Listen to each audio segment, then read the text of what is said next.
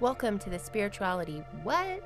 Podcast, where we explore the mysteries, joys, and challenges of being spiritual beings navigating our unpredictable human experience we call life here on planet Earth. I'm your friendly guide, Rebecca, ready to jump into our adventure of the day.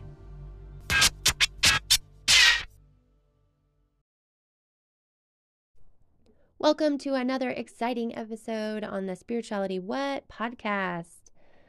Rebecca here, and very happy to have you back this week and to also finish our episode with Hronn and talking about yoga as spiritual beings. In this episode, we're going to get into the understanding of the 6 layers of self-identification as these comprehensive beings that we are, ego recognition, talking a little bit about how to shift our prescription or our perspective on life, and get into the nitty-gritty on tips of actually starting a yoga practice and the benefits of yoga retreats. And you guys are even going to hear about a little bit of a spiritual story and experience that I had in one of Hronn's classes on a retreat. So here we go. So you talked a little bit about the different types of yoga and the flow, the asana and the breathing and all of that. And you also talked, we did already talk a little bit about the ego. And so I want to kind of bring this back into the conversation because you were talking about presence and attention and control. And what I wrote on my notes was the illusion of control, right? So that's what our brain kind of brings in. And so how does rasa yoga, or the practice of yoga that you do and what sort of yoga is to you, break down the ego or break down control or accept lack of control, or sort of whatever that resolution is there, but how does that work in your practice? So I think that one of the ways that I've kind of worked with it is through one of the teachings from the tantric philosophy. It talks about the human being being on 5 different levels. So the model is like the 5-layered self. Okay. And so it talks about it actually sometimes it talks about the 6th layer. And the 6th layer is like these are layers of identification, the layers that we come to identify with. So the 6th layer is like all your stuff. So it's your house, it's your car, okay. It's, I'm that kind of person that has, expensive, whatever. Then the 2nd layer is your body, the physical body. And so many of us identify with, I am the body. And then we go a little deeper, and then we find the mind, or the thoughts and the emotions. And we identify with, we can live in our thought processes our whole life, or also be at the mercy of our emotions. Like I don't feel like it, or I really feel like it, Yep. So this is like, so we're on layer 3. And then as we go deeper, we meet the pranic layer, which is the life force energy. That is so that becomes gradually more subtle, those layers. So moving from the most dense, where we can, feel and see and its manifested form, and moving into those more subtle. And the pranic layer is our breath. It's the energy that the breath brings with it. The energy that can be sometimes heavy, it can be light. And we can use pranayama, the invoking the life force, to elevate the energy or to bring ourselves, calm ourselves down. So we can also identify with this layer by saying, oh, I'm so tired, or I'm filled with energy. I'm just really excited about this, And then, so this is the 4th layer. And then as we go down to the last layer is called chit. And that's the most subtle. It's your consciousness, it's your heart. Okay. So at that layer, this center layer kind of permeates all the others. So yes, you're the body. Yes, you are your mind and your emotions. Yes, you are the prana. Yes, you are. Oh, I forgot. There's the 5th one, which is the void. The void. Which is the emptiness. Okay. Yeah, the void. That's the complete silence. which sometimes we can connect to. And then at the bottom of that is the chit. So we're moving from the outer to the inner, but the center layer of the heart permeates all the other ones. So you can only you can experience your chit, your consciousness, your heart, the essence nature through the body, through the prana, through the mind and the emotions. But without so recognizing that you are so much more than your body, just what you can see, your thoughts. Yeah, exactly. And that they can kind of so the ego is kind of it's like in the mind. Yep. And when you start to think about yourself as this composite being, you're not just this or that, you're actually so much more. It becomes easier just to accept that, yes, the ego is a part of all of it. And sometimes it's necessary to have an ego to live in this world. We have to recognize our boundaries. We have to be able to discern, and all of that and it's great to have ambition. It's great to long to do something. Absolutely. What our work in this life is to figure out, okay, what of this is sustainable? What is really bringing forth the best of me? And what is just, making myself feel good about myself for the only reason of feeling good about myself? What is stroking my ego versus actually doing some good? Yeah. And I had a really cool. I have had several cool experiences with, recognizing that this is what's going on. When the ego just goes, poof, yeah. Oh, and it happened very often in my beginning years as a teacher, because people could come up to me and they would say, I love your teaching. This was an amazing class. And I could just feel like, you're like, yes, I am amazing. Thank you very much. Exactly. And then, wait a minute. That's a good one. Yeah. Now I recognize that what is actually happening is that people are ready to receive. They have just been, awake, and they have been waiting for, or this message, whatever I was teaching, just had a clear passageway into their hearts somehow.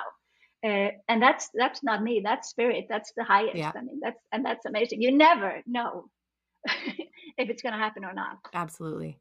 That's very true. And I think you bring up a really interesting point there about ready to receive and sort of ready in general, because it's interesting when we talk about on this podcast these more physical things that we're doing, like sports and yoga and things that you're actually moving, walking in nature, moving with your body.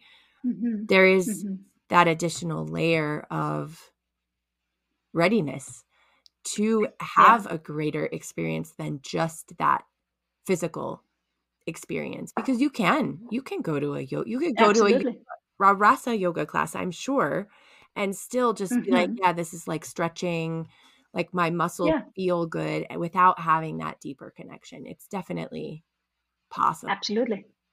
Yeah. Absolutely. Yeah. And so it's really just all about where that person is and whether they're in the mood, in the moment, in the mindset, in the space to have a larger experience. Yeah. And there's so much of how we are, this programming, conditioning, whatever we can call it, is, how people also tend to define themselves in these small boxes. I don't do this, or I cannot do this. I'm 50 plus. I cannot, all of this. And I always try to challenge that notion of, instead of because words have so much power. Yeah, they do. I mean, as you know, working with language and translation and all of that is like, it really matters how you say things and what you name them. So instead of saying, I cannot do this, what if we just shifted it and said, I'm going to do my best? I'm going to not be perfect. Whatever that means anyway, right? I'm just going to try. Is, what I'm able to right now, I'm just going to try, and I'm going to do my best. I'm not going to continue this putting myself down because, maybe we cannot stand on our hands in the middle of the room, freestanding handstand or whatever arm balance that could be up on the pallet. But okay, what can I do? And connect to that instead of what we can't do. I think it's just, and that's all about that. That's really tantric way of changing your perspective. The world is as you see it, so why don't you change the prescription of your glasses? Yeah. It's like, I like that. Yeah. it's one of the teachings is that's like you, okay, if I take my glasses off, I cannot really see as clearly. and But for I those might that be on the able to podcast, Hronn is wearing glasses, so that's why this is yeah. relevant. I Yeah. So, I yeah. do. I really like that. So if there is somebody out there who's like, oh man, this is a lot. Like yoga sounds like a lot. Like I was interested in goat yoga, goat yoga or whatever. And now I'm like, ooh, yoga's a lot. Like how would you recommend somebody who might be having limiting beliefs about themselves or might be in a competitive, maybe sort of egoic mindset? And there's nothing, also just really clearly for listeners, there is nothing wrong with being in these places. No. As Hronn said, like we're all everywhere when we need to be and where we need to be in order to get to our path in this life. So that there's no judgment here, but the question is, how would you recommend somebody start if they don't have a yoga practice or a breathing practice? Like it sounds intimidating. Like I've done yoga before and I'm one of those people where I'm like, I am just not a flexible body. I can connect, but I just do not have a lot of stretchy muscles. So like, it's okay. And I'm past that now too, but how should somebody start if they were looking at a yoga practice? Yeah. I think that the key is simply to start wherever you are. Take the step just take and find a friend or go by yourself, go somewhere where you have maybe you've been invited to come, maybe it's a studio that it's on your street, it's close by. Make it accessible, so you don't try to put it in your calendar and set off, I'm going to do 3 hours of yoga every week. Just start with showing up, maybe even online. I mean, there is myriads of practices to choose online. That's true. We do have that now. Yeah, we do. We have so much access, which I think is in many ways very good, because it makes it really accessible for so many people who cannot go to a studio, and there are not studios everywhere. But I think it's really, if you have that longing to do something good for your body, and you might need a little boost for I was going to say ego, because in the beginning, you feel really good when you've done some yoga. Yeah. When you've moved and you've breathed in a group of people, you will feel good. Yeah. It will make you feel good, even though you cannot. You have this idea, I'm not flexible. That's like one of the greatest misconceptions of yoga, ever, that you have to be flexible to do yoga. You don't. You really don't. Like, it's so nice. There's like blocks and all kinds of modifications. It's great. Exactly. I mean, Hronn is probably the most flexible person I've ever met in my whole life. But well, thank you. But that's okay. Comes with practice, I'd say. Yeah. Yeah. But yeah, I just want to say, just start. If there is this longing, this kind of an itch, there's like, oh, I want to try something else, and just maybe, because many people find like a movement practice that they just stick to forever. Like it's running, either it's running or it's, going to the gym. It's so often that we just stay with it. But if there's a yoga in your fitness or your gym, if there's yoga wherever, just go and try it out, and then know that when you've tried it out once, doesn't say anything about how it can be, right? Because there are so many different, it depends on the teacher, it depends on the studio, the energy that is in the space, it depends on how you are feeling on the day. Take the step. It's not simple, but it's not easy, but it's simple. Yeah, it's very simple. Yeah. And I would say from my personal experience, so I mentioned restorative yoga a little bit earlier on this episode. And that to me is just like the calmest sort of yoga. It's more about stretching. I think if I'm sort of, it's been a while since I've done some yoga, but it's for me, it's just more about the breath and the connection and like relaxing and calming my heart down and calming my crazy mind. And so for me, that was the particular type of yoga that I was, especially when I lived in Denmark, when you were my teacher, that was the yoga that I was really kind of attaching to, because I was like just needing help. And the flow, the vinyasa and all of that, it was too much. It was too alive. And I was like, it's not like I'm asking to be dead, but I need something like to calm things down. And so that for me, restorative yoga was that. And I think that's a really good thing that people can think about, because what do they have in our lives? Do they have a lot of fast-paced stuff? Is it like always moving on to the next thing? Then a vinyasa practice might not be what you want to do, where you're constantly moving from one pose to the other, but you actually might want to go to the more gentle, more restorative, where you have the ability to calm down. You train your nervous system to be resilient, so it's not always in the high alert. Right, exactly. And for so many people today in this modern world, we need more of that, calming, downward regulation. Because we have no idea how to do it. It's it's innately, the body can do it with help from the breath and with our attention. But if we are constantly running, and most of us are simply on high alert, we are in this kind of state of flight or flight all the time. Exactly. So that's one advice that I would bring forth, is that think about what do you have in your life, and then do not do more of what you have, do something else.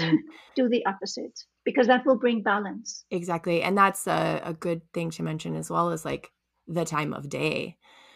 If you're trying to like build up to a great day, maybe you do need to bring in some vinyasa energy as well. And it's just something as you do more and more. And so my recommendation is like, try every kind of yoga class you can find, because as you said, it's all so different. You're so different every time you do it. The day is different. The energy around the people in the class are different. Like you might have a totally different experience in the same studio with the same people in your class at the same time of day, with just a different teacher, just a different instructor. Yeah, absolutely. So we're talking a lot about the classes, and I want to make sure we talk a little bit about retreats, because you are an awesome retreat leader as well, and you hold some really cool retreats. So what is the benefit of a retreat space as opposed to a weekly or bi-weekly or whatever sort of studio space when it comes to the yoga practice and the spiritual connection? Yeah. Well, I have a really good example from one of my participants from the last retreat I did in November, which was in Iceland, where I actually do retreats about once or twice a year. It's kind of becoming more like a once a year thing. Okay. But then she was talking about, so we have like 4 days where there's a lot of yoga. We meditate in the morning for about an hour, do breath work, and then there is breakfast. Then we go do physical practice for 2.5 hours. Then we have lunch, and then there's sightseeing. Then we have yoga again, which is more gentle, focused on the connective tissue and more of a restorative type practice. And then we have dinner, and then it goes to bed. And this is repeated like over 4 days, 4 or 5 days sometimes.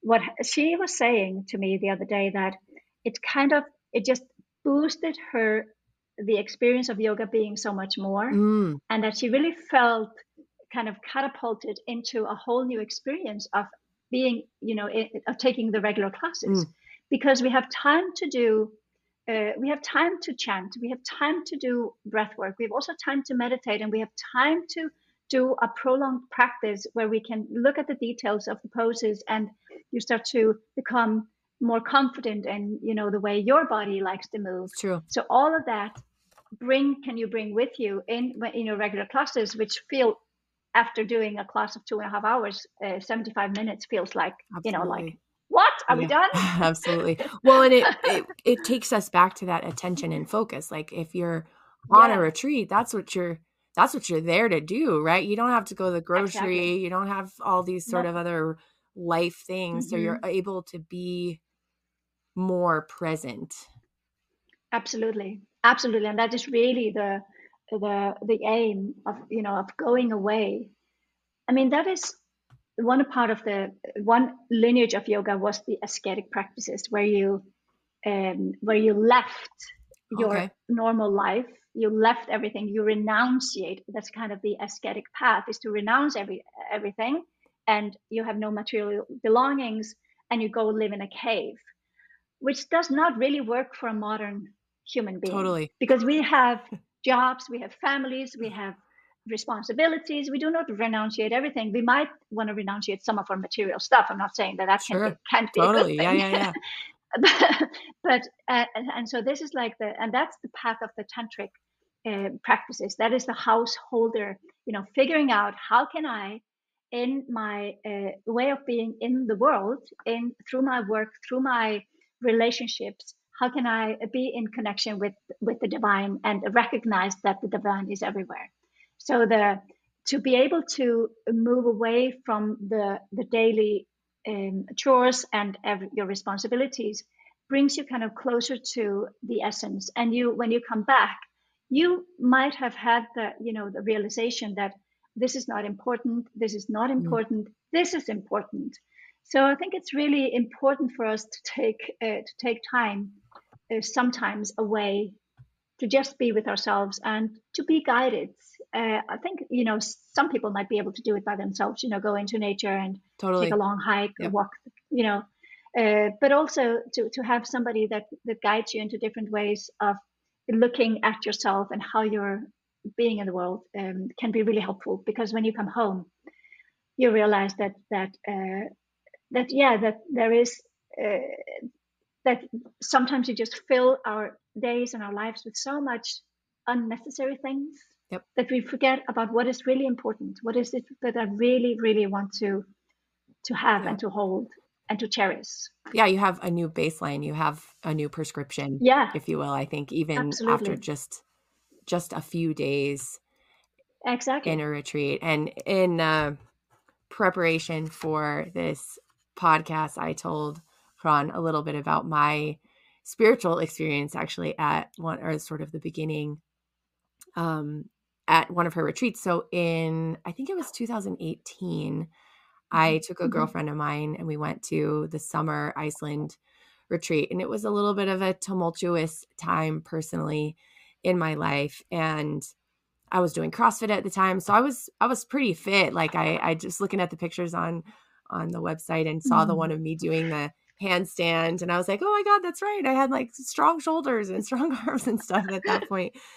And I want to say it was pretty close to the last day. We were in child's pose, kind of finishing, I would probably one of the restorative ones. And I got this visualization sort of behind my eyes, like when I was just kind of laying there, and it was this really, really electric green and this like royal electric blue color. And I'd never seen those colors. And it was like a basket weave kind of pattern.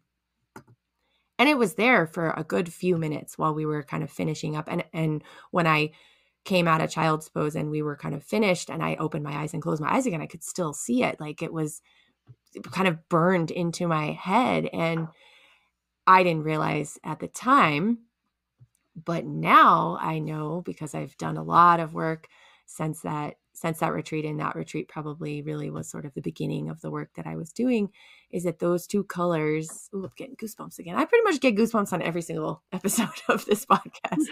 But those two colors appear to me now when I am connected and relaxed and sort of more grounded. I would say they're like a friend now, as opposed to something sort of surprising.